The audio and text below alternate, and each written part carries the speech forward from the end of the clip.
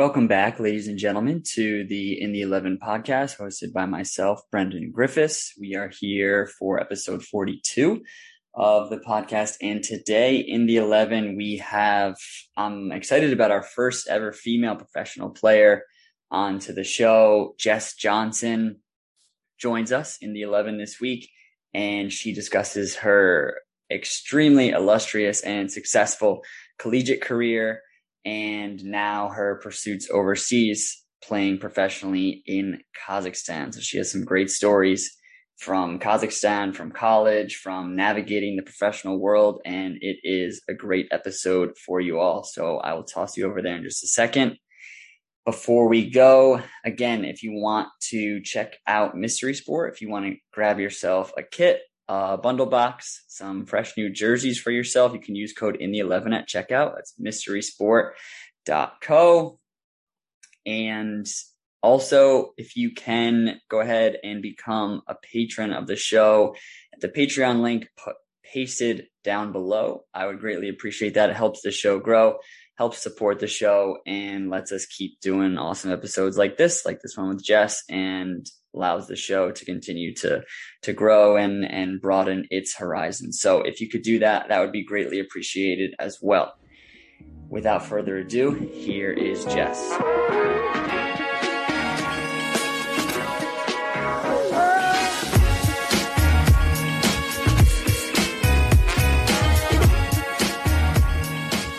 All right, we are joined by Jess Johnson, all the way over in Kazakhstan.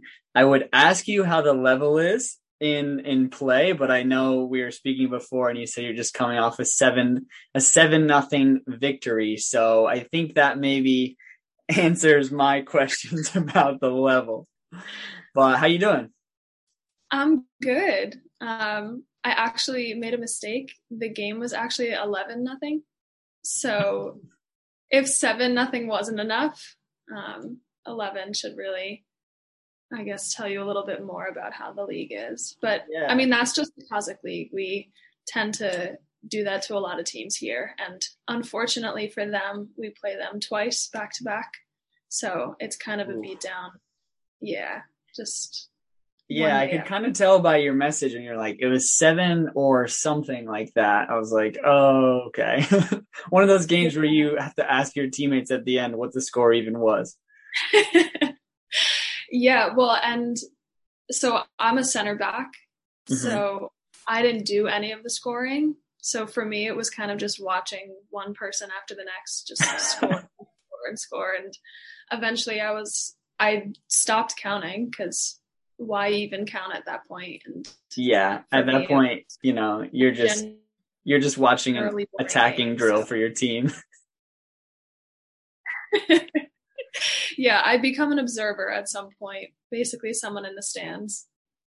So I want to learn a little bit more about this. We'll definitely go back and talk about your career at Monmouth and how you eventually made your way over here. But why is there that big difference in the level? Are you one of the only teams that has foreigners, or what causes this kind of difference in the level right now for you? We definitely have more foreigners than other Kazakh teams. Okay. But the interesting thing is, and I don't know if they do this other places, you can only have, I think it's 5 foreigners on the field at a time. Okay. And we have more than just American foreigners here. We have some Serbians. We have some girls from Zambia. We have a girl from Georgia. We all count toward that 5. And yeah, I think having foreigners helps just because it does bring a little extra to the table, especially as Americans. I mean, the American game is way different than probably any other country's game. Yeah. So I think we do heighten that level, and it is not trying to hype up the Americans too much, but it probably is mainly because we have more foreigners than them. Okay. So how many Americans did you come over to this team with? It was me and 2 others. So it was me, an outside back, and a goalie. Okay. Gotcha. And I know we'll get into it a little bit more as like we mentioned before getting on air, the Kazakhstan stories, but how much has that been at least making the transition a little bit easier with having some other Americans that you can kind of navigate this foreign world with? It has honestly made the biggest difference. There were 4 Americans here before we got here. Okay. And 2 of them have been here for 3 years, and the other 2 are close to a year. Wow. Yeah, so the 2 that have been here for 3 years have had a lot of time to adjust and get the lay of the land pretty much. They know which restaurants are good, where we can go for whatever it is that we need, which is really nice because obviously they speak a different language here and everything's written in a different language, which is kind of fun because you constantly don't really know what you're reading, which is part of fun of it. But having them here, and honestly, even the girls that aren't from America, most of the girls speak English. Okay. Partly, which makes it a lot easier because they're trying to communicate with us. Yeah. But yeah, no, having the Americans here helped me a lot because I was able to ask all of those questions, like where do we go for food? Where do we take our laundry? Like all of these little things that you wouldn't really think about before you get somewhere, but are actually really important things to know once you're there. Yeah. So without them, I would be totally lost. Totally lost. Yeah, I think for me, like you talk about something important there. The thing I noticed then when I came back to America after being in foreign countries was like there were so many things that you just take for granted, you know, like just again, like you said, walking into a store and understanding all the signage or understanding everything that's on a shelf, or like if you're in a restaurant, everything that's on the menu. If somebody says something to you, always like just it sounds silly, but just hearing English is such a thing that I think I always took for granted growing up in the United States. And then when you go somewhere and you don't hear English at all, like when I was in Germany, anytime I would just even hear English on the street, I would always like turn my head. I'm like, who's that? Who's speaking? I'm sure like for you, it's probably even fewer and farther between where you hear English. But if you do, you're probably like, whoa, what? That's that English? Yeah. Yeah, no, it's funny because one of our first like outings, I guess you could say, was to a market that's probably about a 20-minute walk. And we walk most places just because getting a taxi, it's not that it's difficult, but the cars here, most of them don't have air conditioning, and the temperature here is 100 plus every day. Wow. So it's just easier to walk. Yeah. But one of our first trips to the market, one of the girls that I came with didn't bring or got a lot of her stuff taken away at security. So she needed like body wash, shampoo, like everything that she thought she was going to have with her, they took away, and now she needed. And we were in the market, and the bottles are obviously written in Russian. Okay. And we're looking at it and we were like, well, if we didn't have someone to translate, she'd probably would have been buying like shampoo and using it as body wash, or and even those things that are so minute when you think about it and not really something you can plan for. Yeah. Really just make that much of a difference. Oh yeah. 100%. And it's always fun, you know, sometimes it's just a guessing game, you know, you're just looking at like a bottle, or you're like, that probably looks like shampoo, or, and it's a mystery. It's a surprise. So did all the American players that are in the team now or come over with you this time, are they all coming from the college game as well? Yeah. At least when they first got here, they were either right out of it or a year out of it. Okay. Yeah. Awesome. And so your college career started at Monmouth, correct? In New Jersey? Yes. Very nice. So what was kind of, if we go back a little bit to give the listener some context on your career so far, what was your decision-making process in winding up choosing to go and play college soccer and then choosing to play for Monmouth? And I mean, I know you're from New Jersey, so maybe that played a factor for a little bit for you. Yeah. I mean, I always knew I wanted to play in college. I think we always kind of say that as we're past it, like, oh, I always knew that I wanted to play. But I think when you know, you know. Same thing for me wanting to play after college. Like I knew I wasn't done with my career. Choosing to play at Monmouth, honestly, when I was first looking at colleges, I did not want to be close to home. I was like, I want to get out of the state. I want to be somewhere far. I want to have a good experience, live the real college life. Mm-hmm. Monmouth is 30 minutes away from where I was living at the time. So you took a quick turn on that spot. I took a real quick turn. But it was a lot of because they had just gotten a social work program, and social work is exactly what I wanted to study. And I could go all the way through a master's degree with the program, which was a big for me. The coach there, Chrissy Turner, I had her in ODP, and I loved her then. So I thought that having that relationship would make it easier once I got there. Mm-hmm.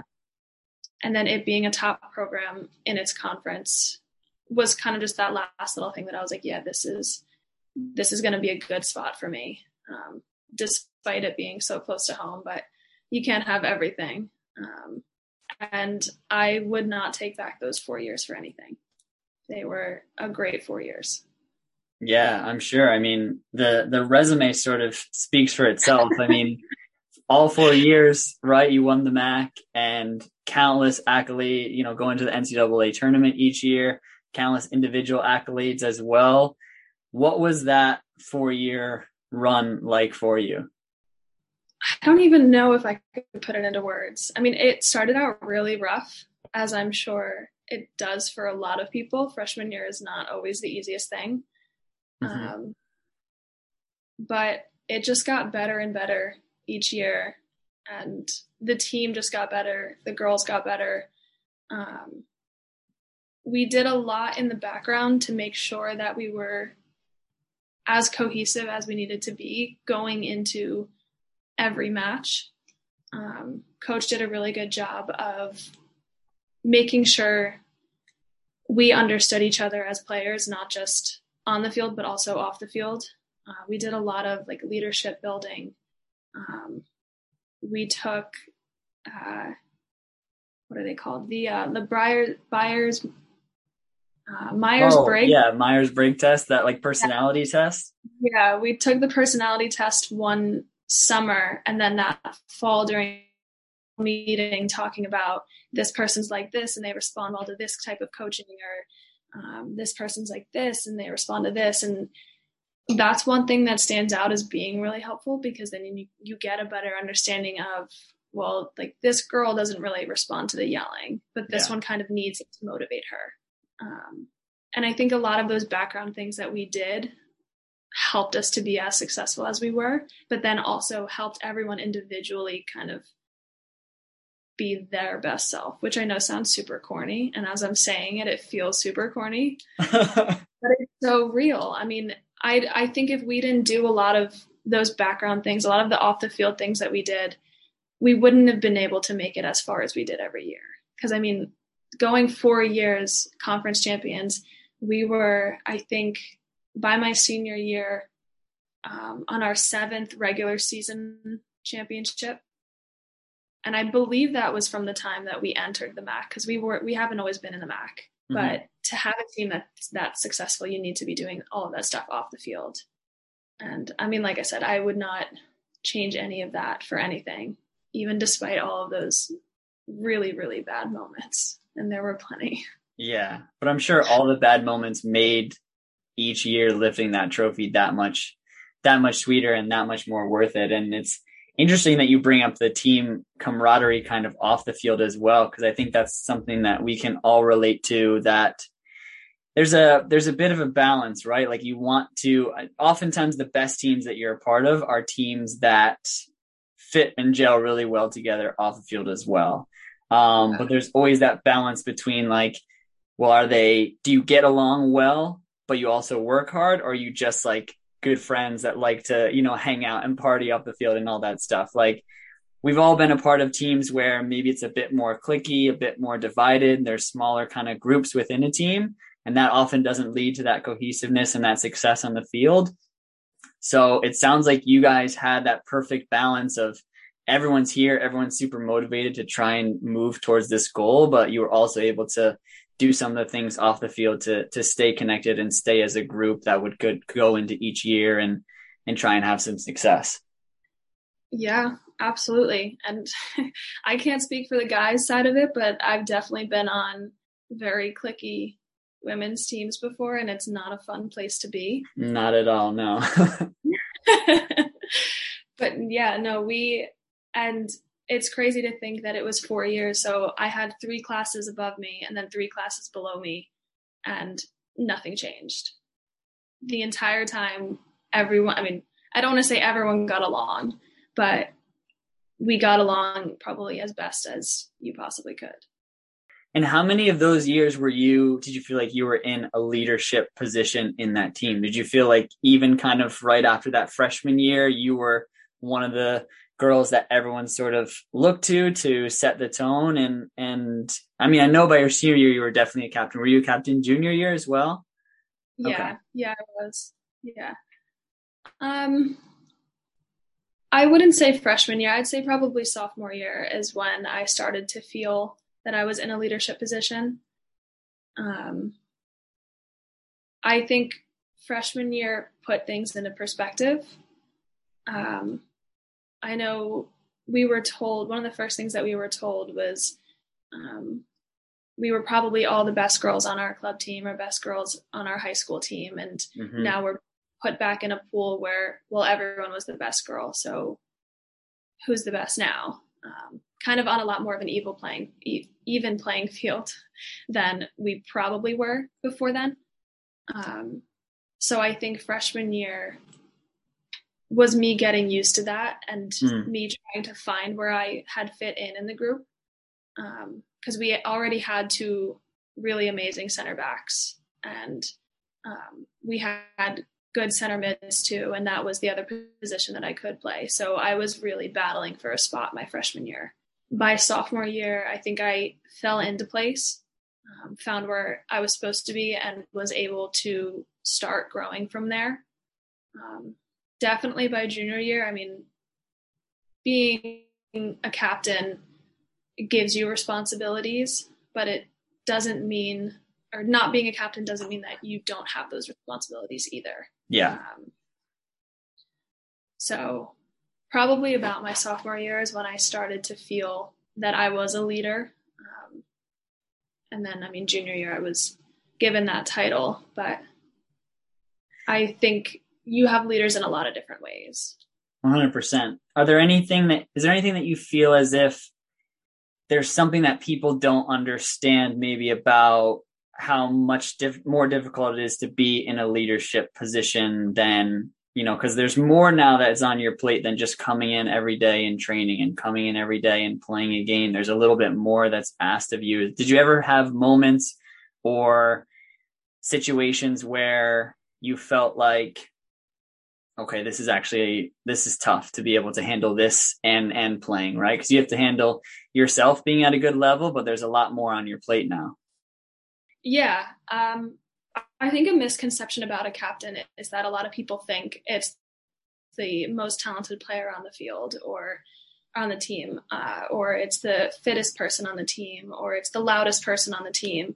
When the reality of it is captains are usually those that are able to handle the pressure of being a captain. They're not necessarily the best person on the team, but the way that they show up every day is consistent and sets the tone for the rest of the group. But it's also a lot of those things off the field. So yeah, you show up every day and you're prepared. You're early to practices, usually one of the last to leave, making sure that like ball bags, cones, and everything are taken with people, all of the logistical things that come with being a captain. But it's also making sure off the field your team is being smart. Are they doing things that they're not supposed to and not taking responsibility? Are they taking responsibility? Are they doing classes? Because we're student athletes at that point. So the student part of it comes first. It's a lot more responsibility of everyone. And it can definitely be overwhelming. There were plenty of times over those 2 years as being captain where I was like, wow, this is a lot. And I shouldn't have to feel responsible for the other 26 girls on the team, but as captain, I am. And it is my responsibility to hold them to a high standard. But it's also extremely worth it. Yeah. Because, I mean, you represent the team, you're the face of the team. And as much as all of the bad things reflect onto you, so do a lot of the good things. So if you can make sure that all of those little annoying things are in place, then you come out as champions and people look and say, well, she was part of leading them to that because she was in that leadership role. So it's a win-lose, give and take kind of situation. Yeah, exactly. Like you said, there's a lot more on the line, but there's a bigger reward then at the end if you can pull it off and be successful. And when you're in college athletics, like you said, there's so much more that goes on now behind the scenes. You know, you're dealing with everyone is between the ages of 18 and 22, and everyone has different interests and stuff they want to do off the field. And there's school now, and there's work and family and all sorts of different things that play into it. And again, you're just trying to figure those out, not only for yourself, but be responsible for a bunch of others in your team as well. And I can attest to that too. It like being a senior, and I wasn't a captain of my team, and you know, I'm out there making sure TJ is not out here getting into trouble. And the reason I bring that up is for those who don't know, Jess is a sister of a former teammate of mine in college, Tyler Johnson. So shout out TJ. I'm sure he'll be listening to this episode.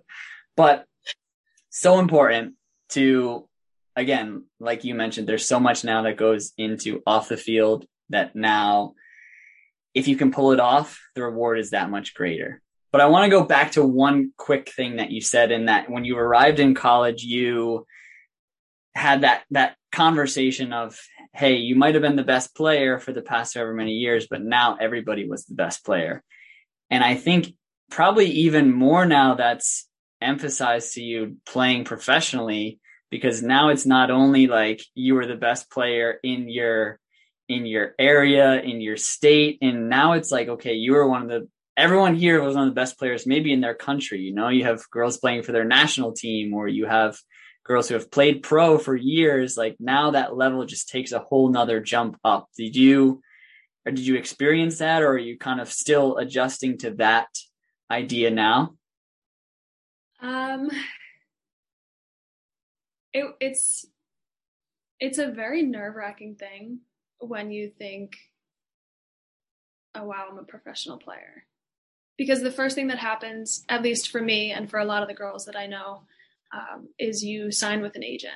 And the moment the pen hits the paper, you are a professional athlete, which again raises those standards and everything that you're held to.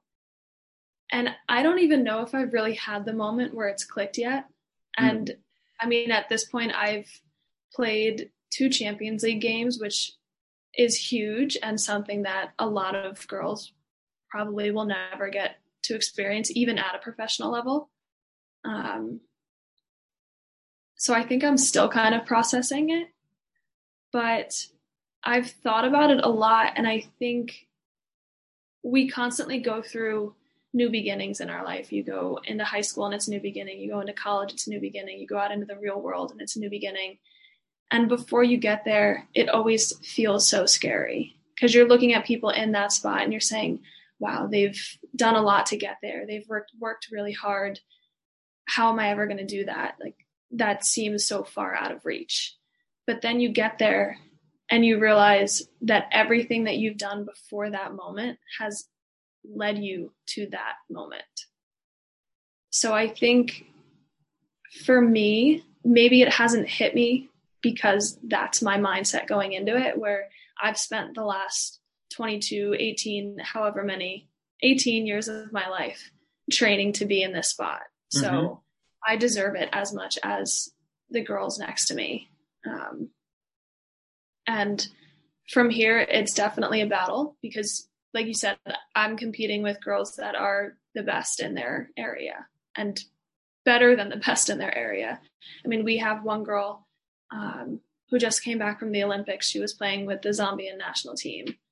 And it's kind of scary to think about that I'm playing side by side with girls that are in the Olympics, but we've done the same kind of work to get to where we are. And as long as we continue to put that effort in, it doesn't make as much of an imbalance as an outsider looking at it might think it does.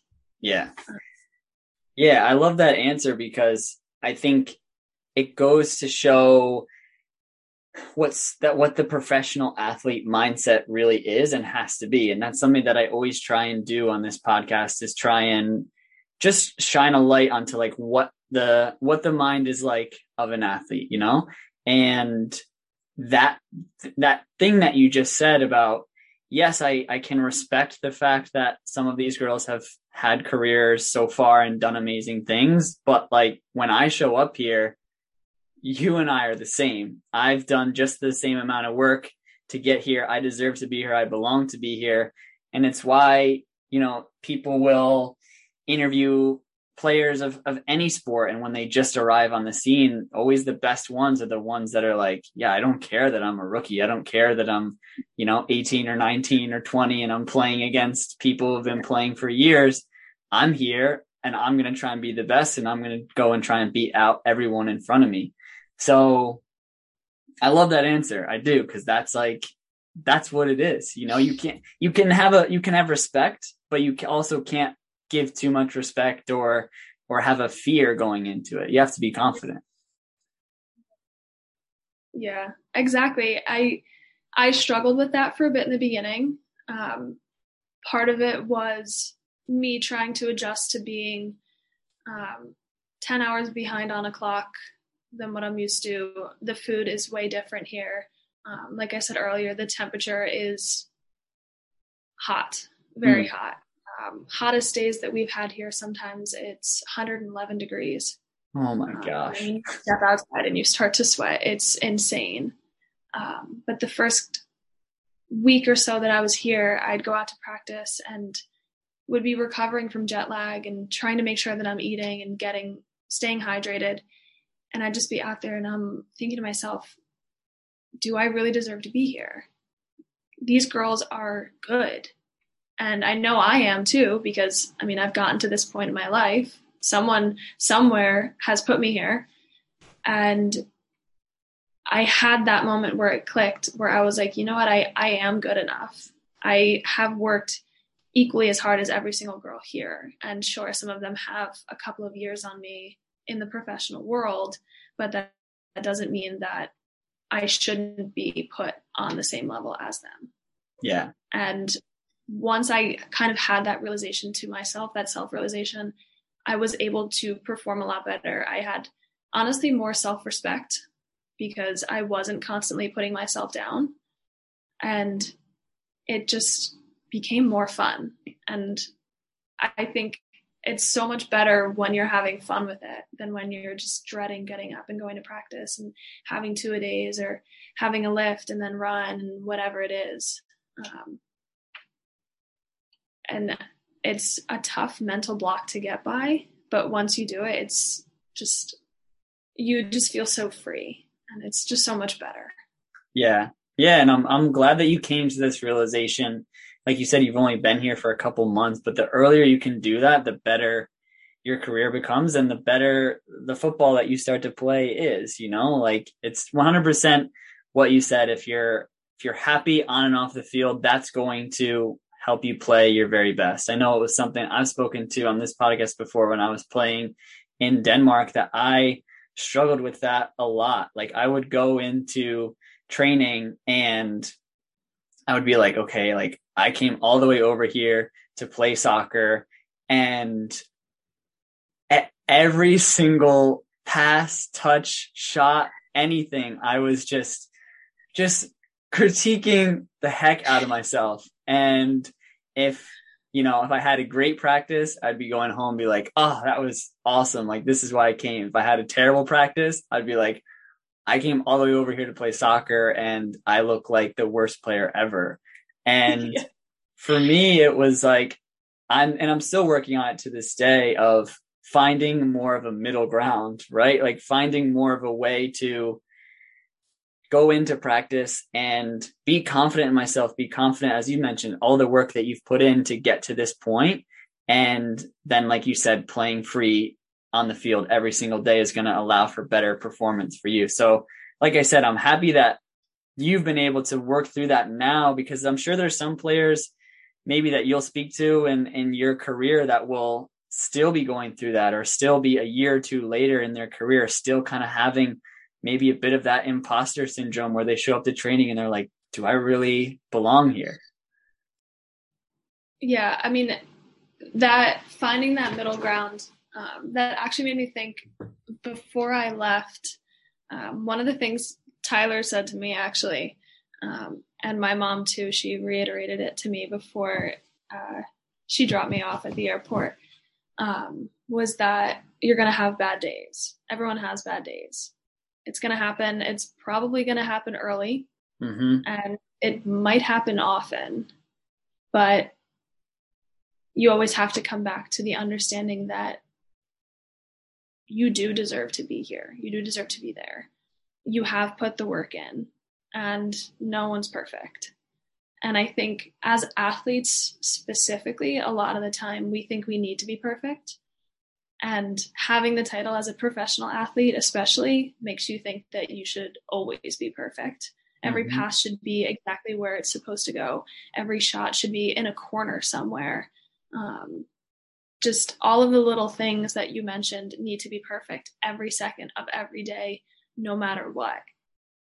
But that's not what it is. It's not what it ever has been, and it's not what it's ever going to be like, because you can't ask for perfection. But if you can walk away from one of those practices where you're like, wow, I did not hit anyone's feet at any point.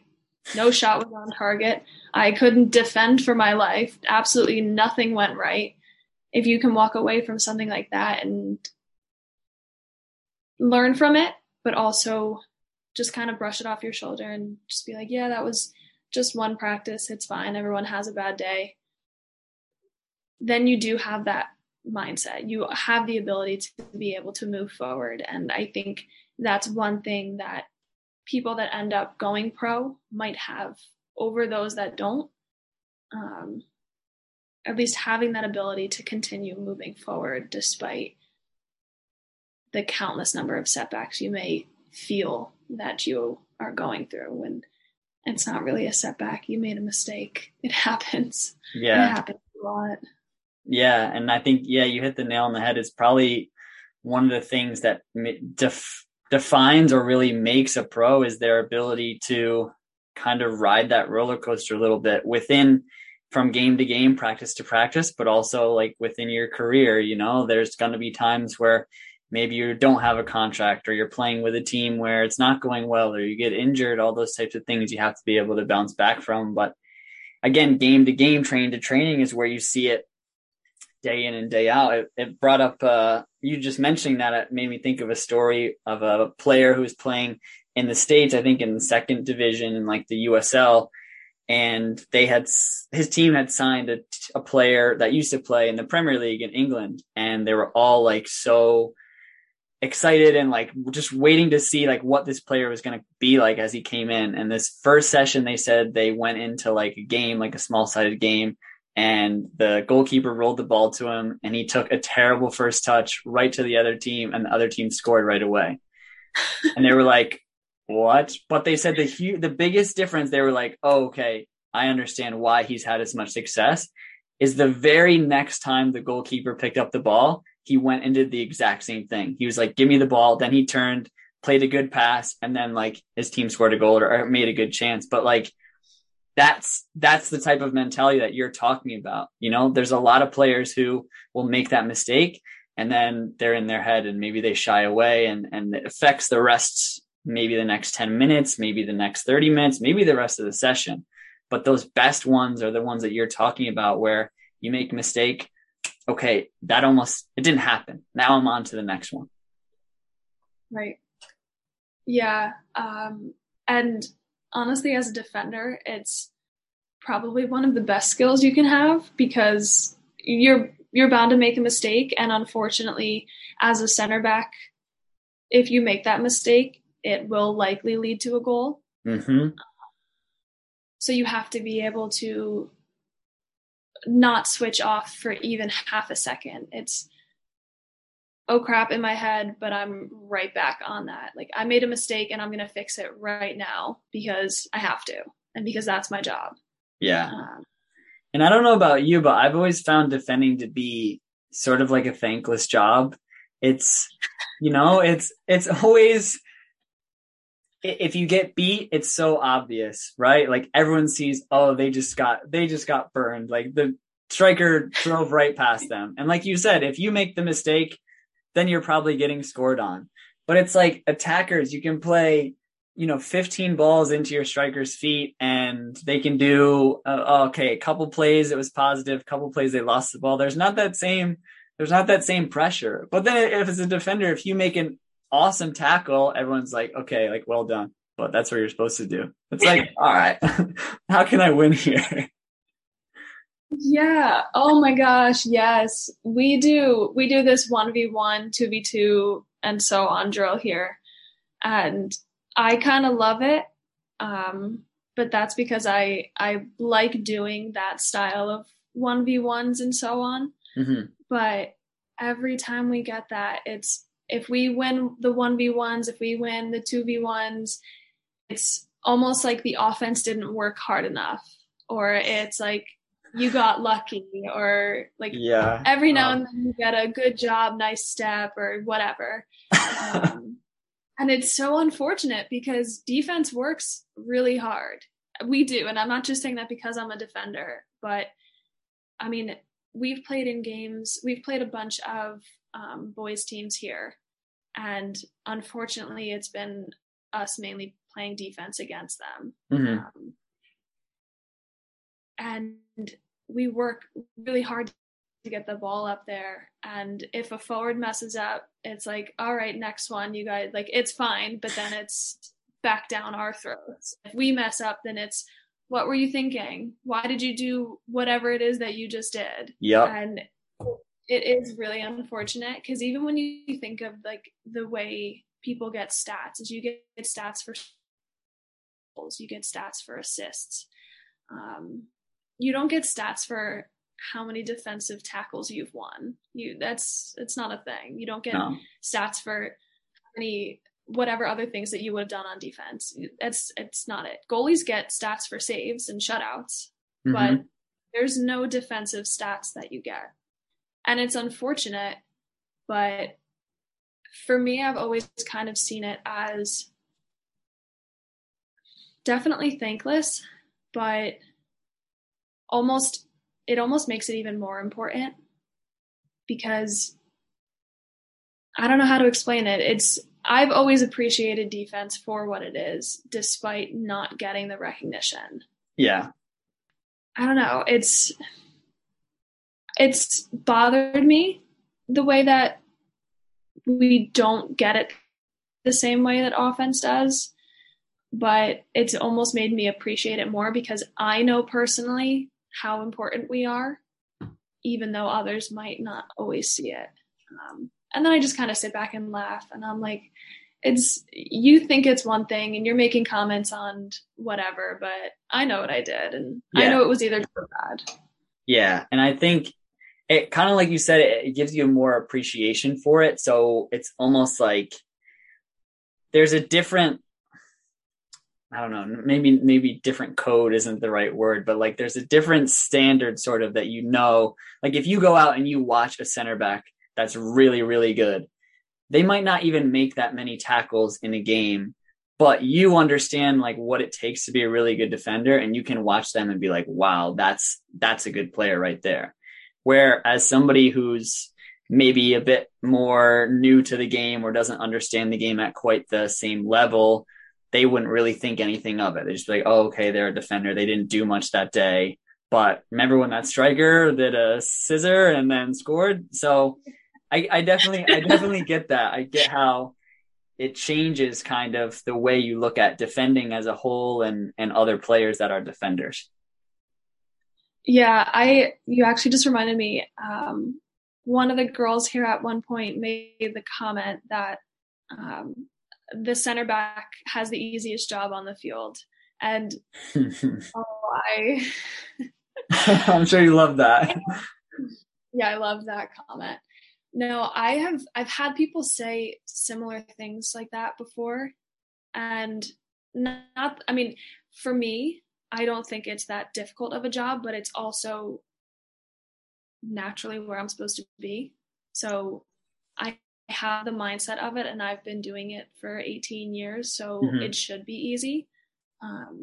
But I've had people make the comment and then they've been put as a center back, and then they come out later and say, oh wow, that wasn't easy. That was actually really hard. Yeah. Because to me, at least, I think center back is a lot more of a mental game than it is physical. 100%. We might not get a lot of action back there all the time, but you constantly have to be tuned in mentally. You're talking to every single person in front of you, next to you, behind you, trying to read the play before it happens. And that's not a thing that a lot of people are able to do. Having vision on the field is not a very popular skill. We more so think people are fast, they're technical, or fast and technical, but you don't always hear about a person having really good vision. And I think that's what makes a good center back. So it's not something that's physical that you see, but it does make the job a lot more difficult, and not, again, something that you're often thanked for having. But I love it. I love being a center back. I really do. Yeah.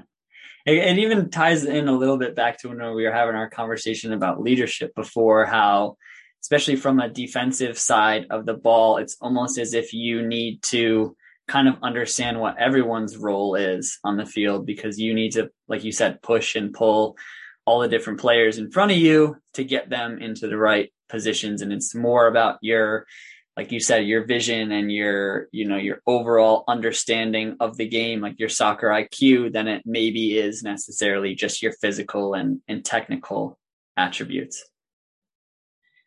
Yes. Yeah, I can say I've never met too many very fast center backs. It's not really something that makes it, I don't want to say something that makes a good center back, but it's not one of the top qualities of a good center back. Yeah. Because if you can read the play well enough, you can put yourself in a position to not have to sprint, or to not have to put in too much extra work to cover someone. Or you should be able to at least communicate to others where they should be. Like you said, center mids, forwards, whoever it is, communicate to them where they should be to minimize a problem that's you kind of see happening. So it's the mental game of it, I think, makes it pretty fun for me too, because it's a lot of analyzing the play and trying to read ahead, and I just enjoy that too. Yeah, it's almost like a chess game. Like you can see the whole game from that perspective and kind of put the pieces of the puzzle together. And so you mentioned before that as you were kind of coming towards the end of your career at Monmouth and playing, you felt as if there was, like you said, you just weren't done. You knew your career wasn't finished. And, we talk about this idea of maybe playing the chess game or putting the pieces of the puzzle together. Did you ever imagine that just a couple months later you would be putting those pieces together, screaming it out in Russian to the players to your left and right, and doing it in a pitch in Kazakhstan? I think if you were to ask any of the foreigners here that question, we would all respond no. I had never heard of Kazakhstan before my agent brought it up to me. Everyone that I told that I was coming here kept asking me, is it safe? Where is it? What's it like there? Of course, I got the Borat comment 100 times. I'm sure. Yeah, that's a fun one. People make the comment here, and the Kazakhs don't understand what that means at all. And I'm not sure if they would. I'm not sure if they would laugh at him or be offended by him, but I'm guessing maybe a bit offended. probably at least a little bit. Yeah. If they were even understanding what it was that he was saying. But no, I definitely didn't. Let's take a break to talk about support for the In the 11 podcast is brought to you by Manscaped, who is the best in men's below the waist grooming. Their products are precision engineered tools for your family jewels. Manscaped Performance Package is the ultimate men's hygiene bundle. Join over 4 million men worldwide who trust Manscaped with this exclusive offer for you. 20% off and free worldwide shipping with the code 11 at manscaped.com. Now, if my math is correct, that's about 8 million balls. Now, listen, here's the deal, gentlemen. The Performance Package 4.0 has arrived, and it is a game changer. Now, I know we got a lot of ballers out here, right? We got a lot of coaches out here. A lot of you, I know in your sessions, in your games, you're constantly saying, you got to take care of the ball, but you're not taking care of your own. It's crazy. It's wild, and we got to change that here, and Manscaped's going to help you do that. So, first off, we've got the Lawnmower 4.0, and it is the future of men's below-the-waist grooming. And that is because of their advanced skin-safe technology. The Lawnmower 4.0 is also waterproof. It has a 400K LED spotlight, so no more going blind in the bathroom, getting hair all over the floor, right? Pop in the shower, you've got the light as well, easy, and you're done. On to the next one. Now, same goes for that Weed Whacker, the Manscaped Weed Whacker for your ear and nose hair trimming necessities. You've got the proprietary skin-safe technology, which is going to help reduce with nicks, snags, and tugs in those delicate, sensitive areas. Now, last but not least, we can't forget about the Crop Preserver Ball Deodorant and the Crop Reviver Ball Toner. A lot of you guys, I know you've got a routine with your recovery, right? You've got pre-game rituals, you've got post-game rituals, a recovery routine that you do after, right? Hop in an ice bath, whatever it is. You have to add your below the waist care to that. You got to take care of your balls, gentlemen. You don't want to be playing 90 minutes and then you come in and you're sweaty and disgusting and you're not taking care of yourself. You got to do it. And Manscaped, like I said, is here to help you in that department. And who knows, maybe that special someone that's in your life coming to the game, watching you play, you play a good 90 minutes, maybe you bag a goal, I don't know. You want to be ready, you want to be prepared, you don't want to be in a situation where you are left without Manscaped. Now, just because Manscaped is hooking you up and they want to take care of you, the Performance Package 4.0 has a couple of goodies thrown in there. They've got the Manscaped Boxer Briefs, and they threw in a little carry-on bag just to travel with all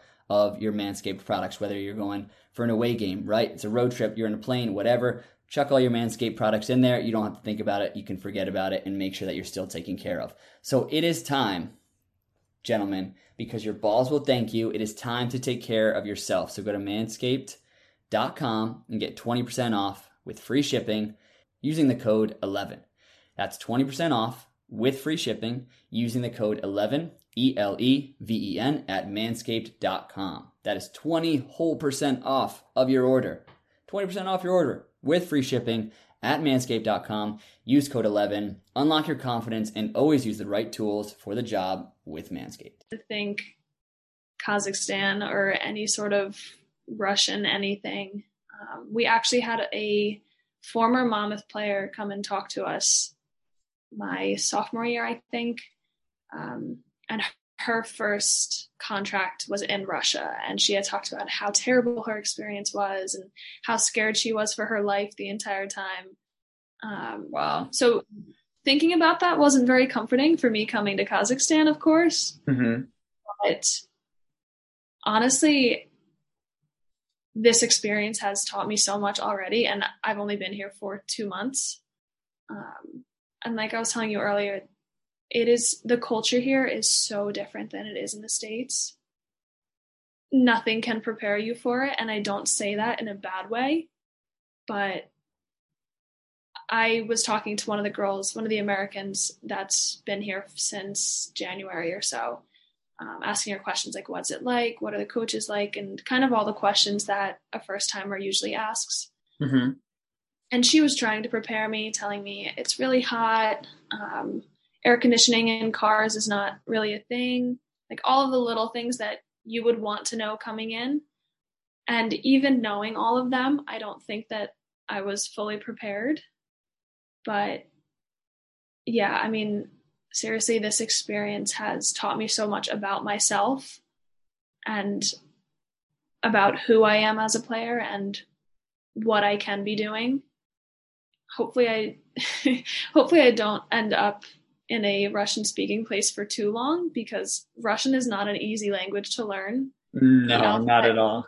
It's different. It's a lot, but it's also kind of fun when you have a lot of the other girls talking to each other in Russian or Kazakh and yelling, and you're just standing there like, I have literally no idea what's going on right now. I could not guess what you are saying to each other. Are you picking up any of the language? Are you trying to learn a little bit? I had started Duolingo when I first got here. I've stopped it since then. I was doing it for a while, but it wasn't teaching me the conversational language that I needed to know on the pitch. I ended up having to just ask some of the other players, how do I tell a girl she's got a man on right or a man on left, or how do I say step and drop? Yeah. So those types of things I picked up on pretty quickly. And just talking with some of the other Kazakhs, I've picked up on some other Russian. I would not say I'm fluent by any means. I can say like, this is a house, and that's about it. But yeah, I've picked up on it a little bit. Enough to play in the games, but not enough to have conversations with people outside of soccer. Gotcha.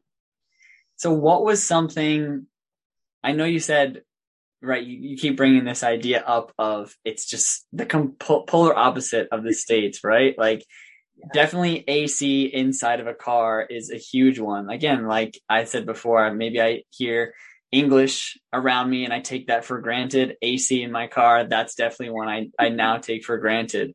What's something that you felt like was one of the biggest shocks, like that you just were not expecting when you came over? Like, what was something that it really sticks out to you that you were like, okay, I was not expecting this, even it can be even a small thing to be difficult or so different? The first thing that comes to mind is, so we actually have two different locations here in Shymkent. Okay. Shymkent, by the way, is a very traditional area of Kazakhstan. Some of the girls joke that it's like being back in the 80s. Like they feel like they've gone back in time. Mm-hmm. We have two different locations. So the one that we refer to just as Old Baza. Mm-hmm. The field is literally right outside my window. So we live on site. Okay. Our other location is outside of the city. So this one we're also kind of city centered.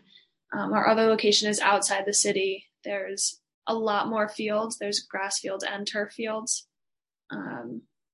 We also live on site there. But it being outside of the city, there's a lot more farmland. Mm-hmm.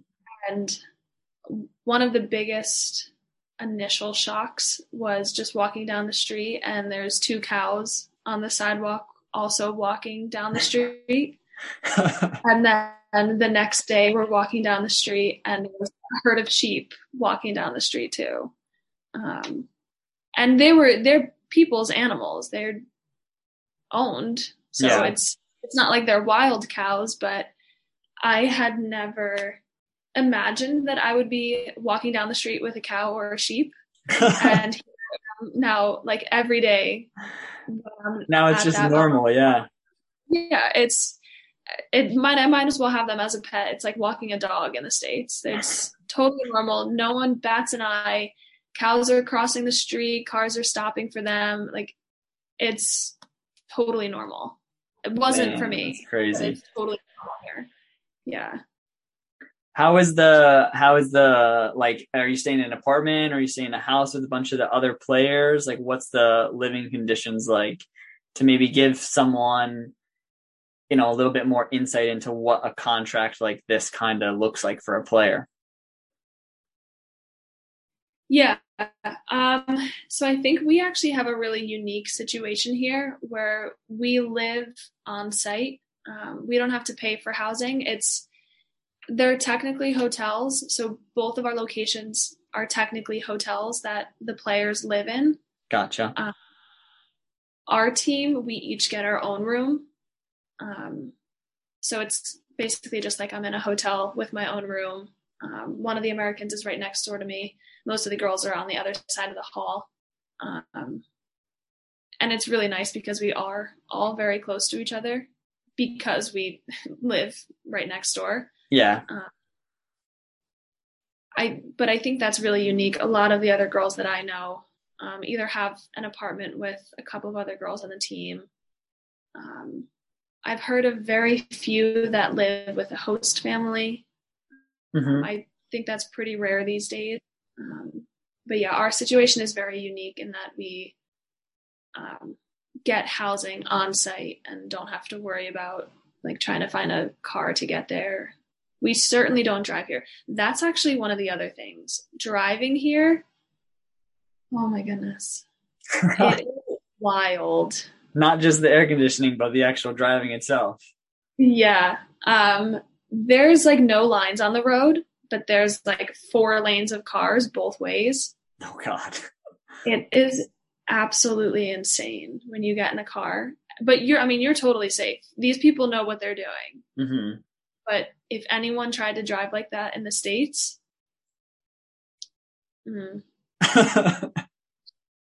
that'd be a no. There'd be cops everywhere. So I'm guessing you're not actually the one that's driving to and from training. Is it someone else, or have you actually hopped behind the wheel over here? Oh, I would never get behind a wheel over here. No, but seriously, the field is like right out my window. So I walk down the hall, down the stairs, outside, mm-hmm. and the field's right there. And that's where we practice. And if we do have to drive to a game, we just take a team bus. So we all travel together. I wouldn't ever try driving here. Would not dare. No. And so you've been playing in the league in Kazakhstan, but you said you've also been playing some Champions League as well. I know you were in Scotland recently, and have you had any other away Champions League matches? So unfortunately, we lost our second Champions League game to Glasgow City in like the last 15 minutes. Okay. And with the new way that they're doing Champions League for the women this year, that means we're out. So we're done. We needed to win those first 2 games to move on. Mm-hmm. So those were the only away games. It was being back in an English-speaking country was definitely a change. Yeah. Another change. It was nice. Scotland is gorgeous. I highly recommend it to anyone who wants to travel and see anything from city life to country life and to just be in awe the whole time. But no, unfortunately, no more Champions League games for this year. Oh, okay. We're just playing Kazakh League games. Being, though, that you got to go to Scotland and play against a big club in Glasgow, and again, like you mentioned, hearing a little bit more English, maybe being in a culture that's a little bit similar to the American, just a bit. And as you said, maybe Kazakhstan isn't, where we'll play the next 10 years of our career. Was there anything, is there anything that you're feeling like on the horizon? Okay, I want to try and do well and maybe move up or maybe move to a different location or something like that. What is maybe I'm sure this is something you've spoken about with your agent, maybe kind of before even coming here, or now that you're over here, you're probably in talks about this type of thing. Like, how do you kind of see the early stages of your career mapping out? Yeah, it's definitely been a thought a lot because my contract here is up at the end of October. Oh, wow. I have to be thinking about, do I resign? Do I try to go somewhere else? And I think being in Scotland opened my eyes a little bit more to other things that I want in a club. It showed me the good side of being able to speak English freely and understand signs and everything. But I wouldn't know that if I didn't come here. I wouldn't know how important a lot of the things that I want would have been if I didn't come here, because I wouldn't have had kind of the other side of those things. And I have loved my experience with this team so far. Mm-hmm. And it's unfortunate that there are some not so great things that I've been thinking a lot about.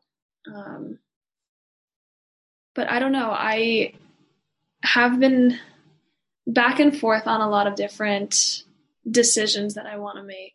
And I've been talking to my agent, talking to my parents, of course, they of course want me to be a lot closer to home, because who wants their child halfway around the world, 10 hours different in the time? Yeah.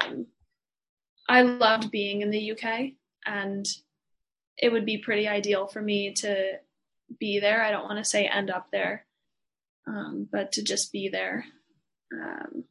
And I would love to stay in Champions League, because I think there's a lot of big competition there. And it's not something I want to step away from too soon. Yeah. But I don't know. I don't have really specifics. I love the game enough to just be happy, as long as I'm being challenged.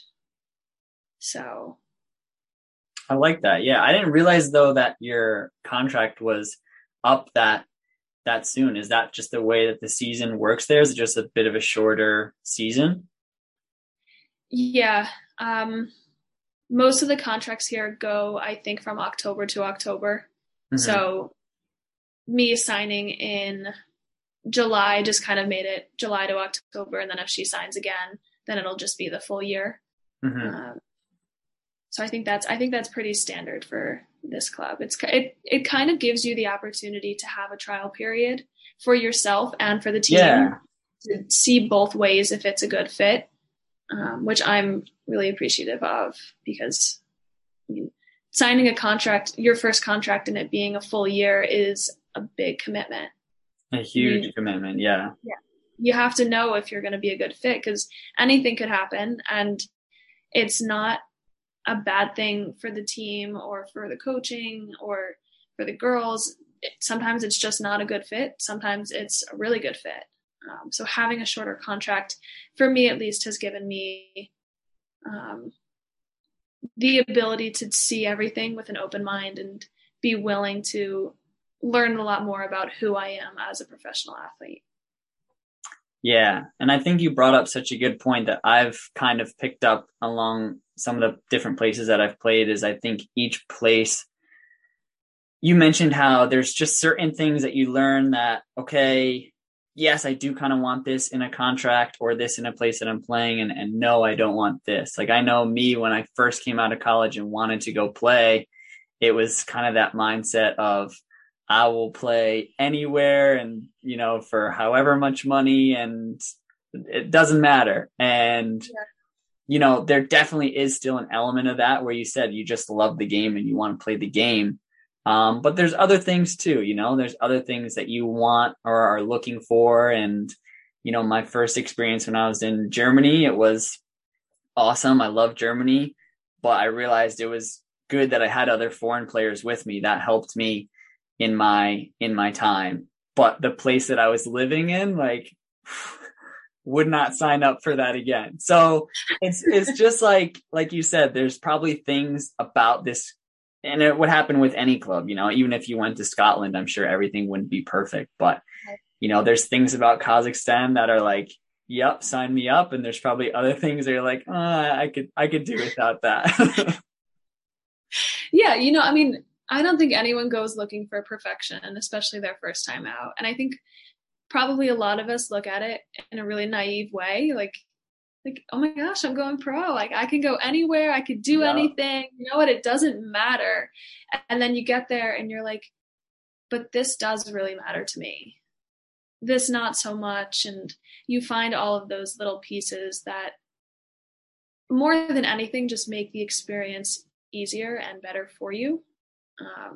So yeah, Kazakhstan's not perfect, but no place is going to be. There's going to be some give and take no matter where you are. But now being here, I know what's important to me and what I can, I guess, quote unquote, deal with if I have to, kind of a thing, for sure. Yeah, 100%. And I even noticed too, especially for players where they've signed their first contract and it isn't with the top teams in the Champions League. If you're coming from a place, especially where you're coming from a place in college, like I just interviewed a player the other day and he played at Indiana and then he went and signed like some contracts over in Finland. And it was like the difference between this, like the facilities and just everything when you're at a place like Indiana or even like Monmouth, and then now like he's playing somewhere in Finland and it's like this tiny rinky dink little club and there's like a half gym sort of and all those types of things. But it's like, it's not something that you think about, but it's, when you're in college, you're not getting paid. So the college can spend the money to build this beautiful dorm and beautiful turf field for you and locker rooms and weight rooms and athletic training and whirlpools and everything, the whole 9 yards. And then now, yes, you're a professional, but that money's going in your pocket. So you might not have all those same beautiful things that you had in college. And sometimes that's a bit of an adjustment for players. Yeah.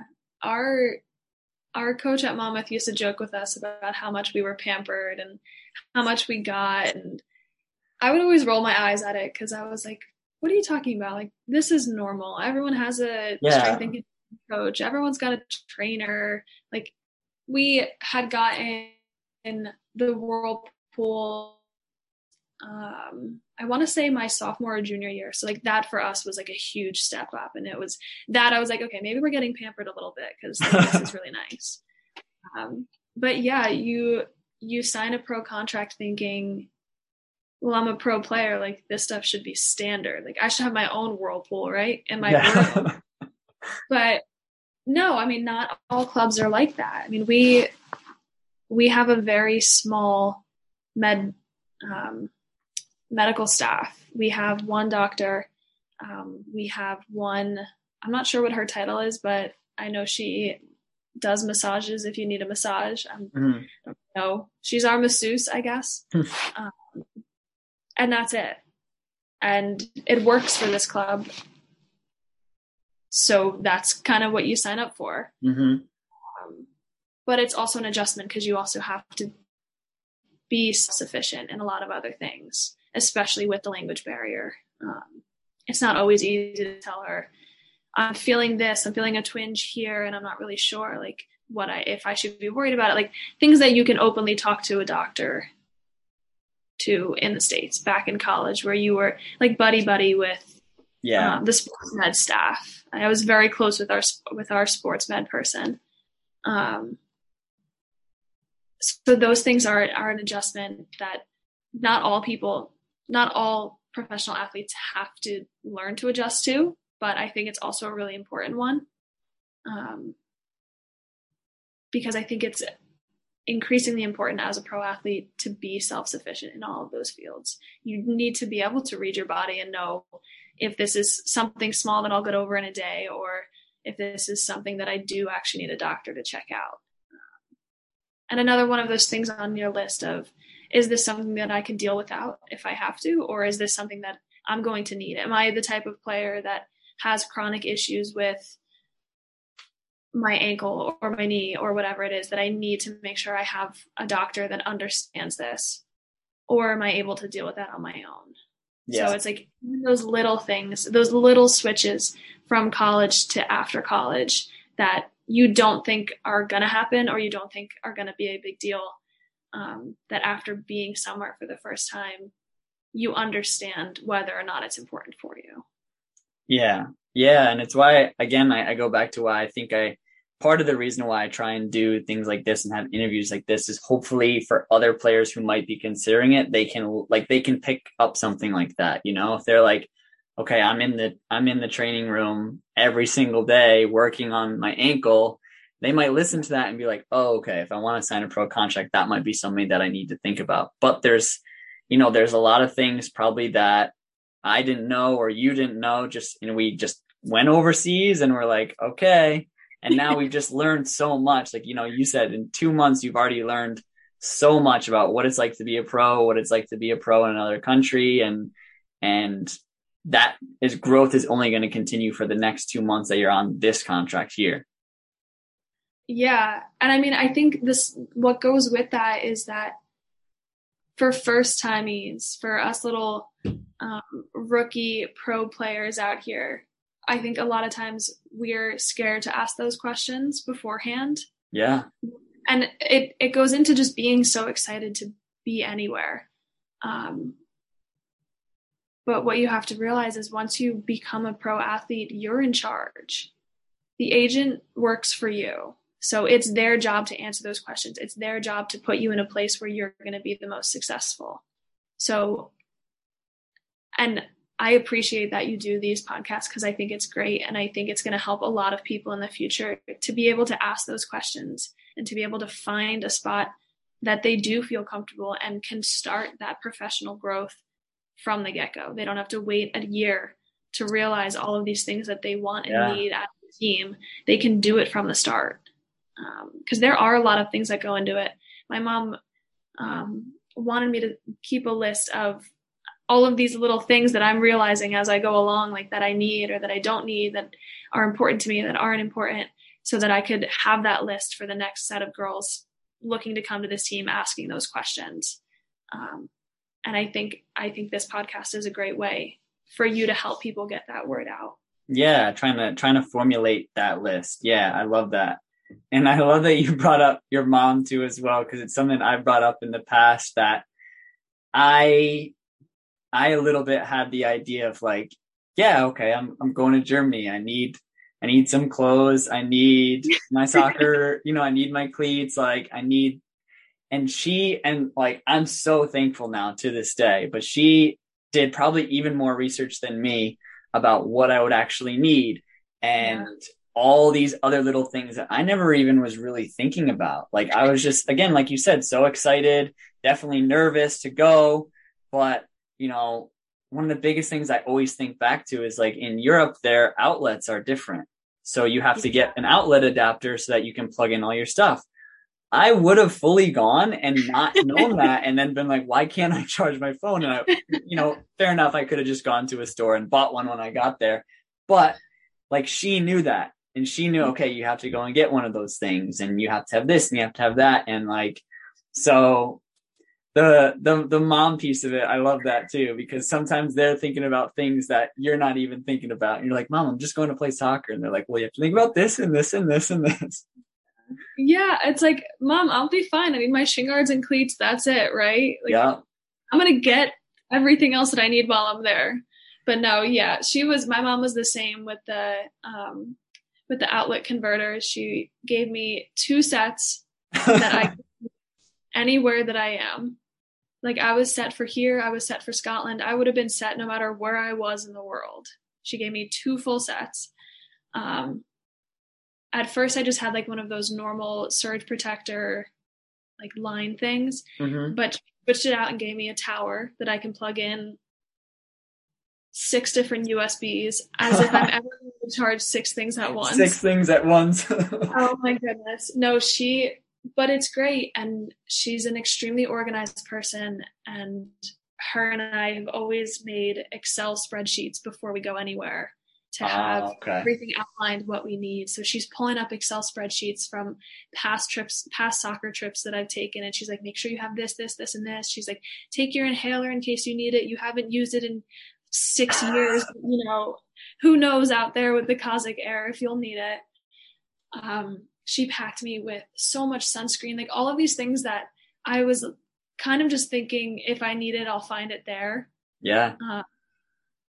But no, it's great because she was the calm side of things, and I was the panicky, I just want to go. Just get me out there. I'll be fine. I'll deal with it. Whatever comes, I'll be fine. Yeah. So it's really great to have her and to have her care enough to be able to think of those things that I was going to need. Yeah, 100%. And maybe I know we've been going for a while, so I'll give you a chance to think of maybe one last Kazakh story.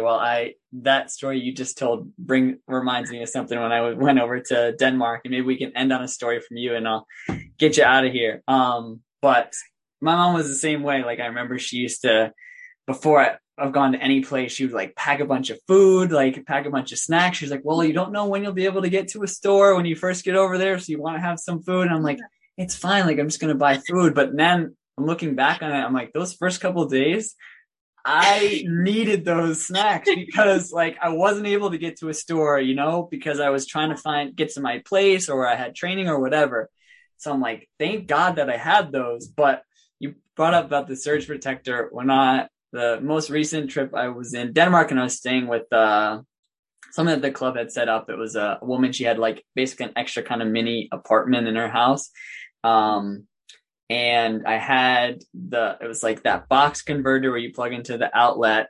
And then I had one of those surge protectors I was going to plug into that to then be able to plug in just a lot of plugs and whatnot. And it was right next to my bed. So I plugged that in first and then plugged the surge protector in, and it went like pop. And there was like a flash of orange, like about to like, and this is like my first night in this apartment. And I'm like, I am so close to just setting this place on fire. And I just got here.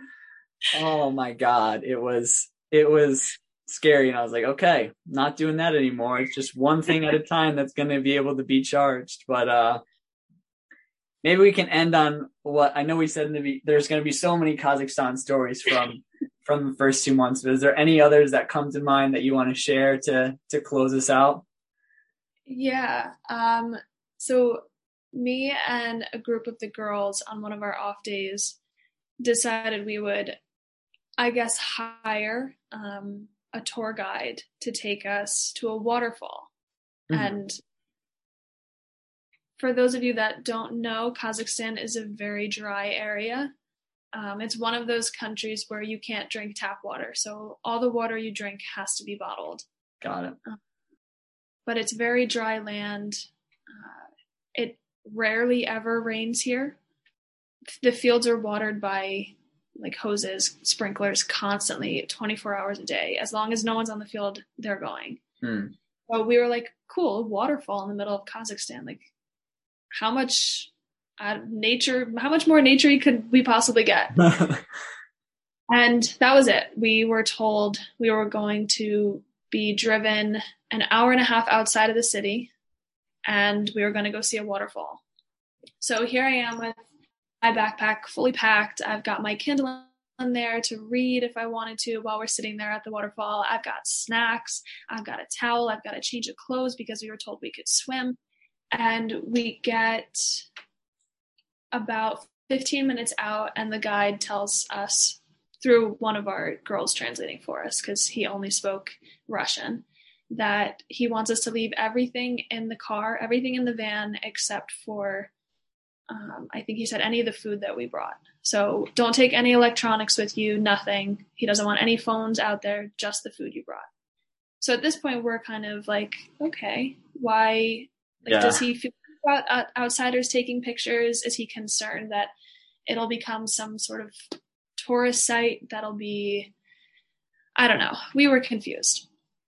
So we get out, and as we start the hike, we were not told there was going to be a hike, but as we start the hike, he tells us that we're going to be trekking through water at some point that is chest high.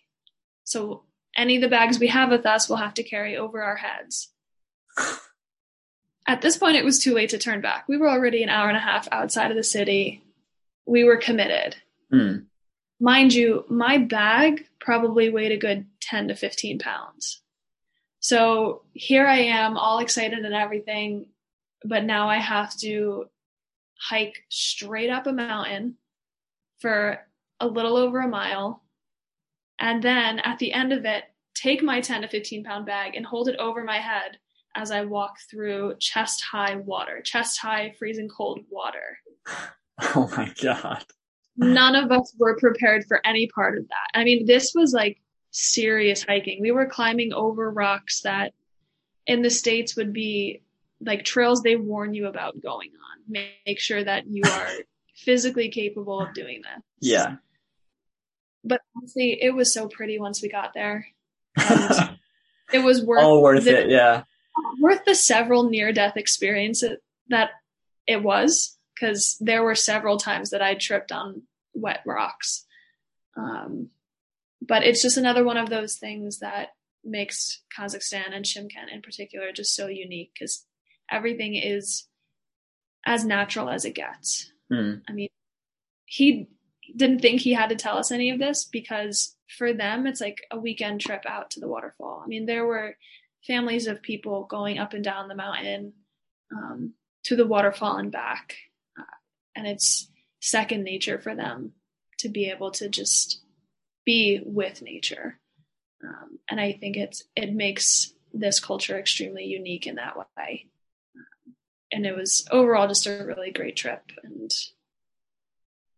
just allowed us to get that much closer to the people here. Wow. That's amazing. That was a good one. That was an excellent Kazakhstan story to cap us off. Thank you. Well, yeah, I know we've been going for a while, and I know it's 10 hours ahead, so you probably have to get some sleep soon. But thank you so much for joining us today, and for sharing your experience of everything that you've done so far in your career, and wishing you all the best of luck with the rest of the season. You'll have to keep us posted about what goes on with the rest of the season and what's on the horizon after October. Yeah. Well, thank you so much for having me. I look forward to listening to more of these podcasts in the future. Of course. Awesome. Thanks so much, Jess. And we'll talk to you soon. Thank you. All right. Bye-bye.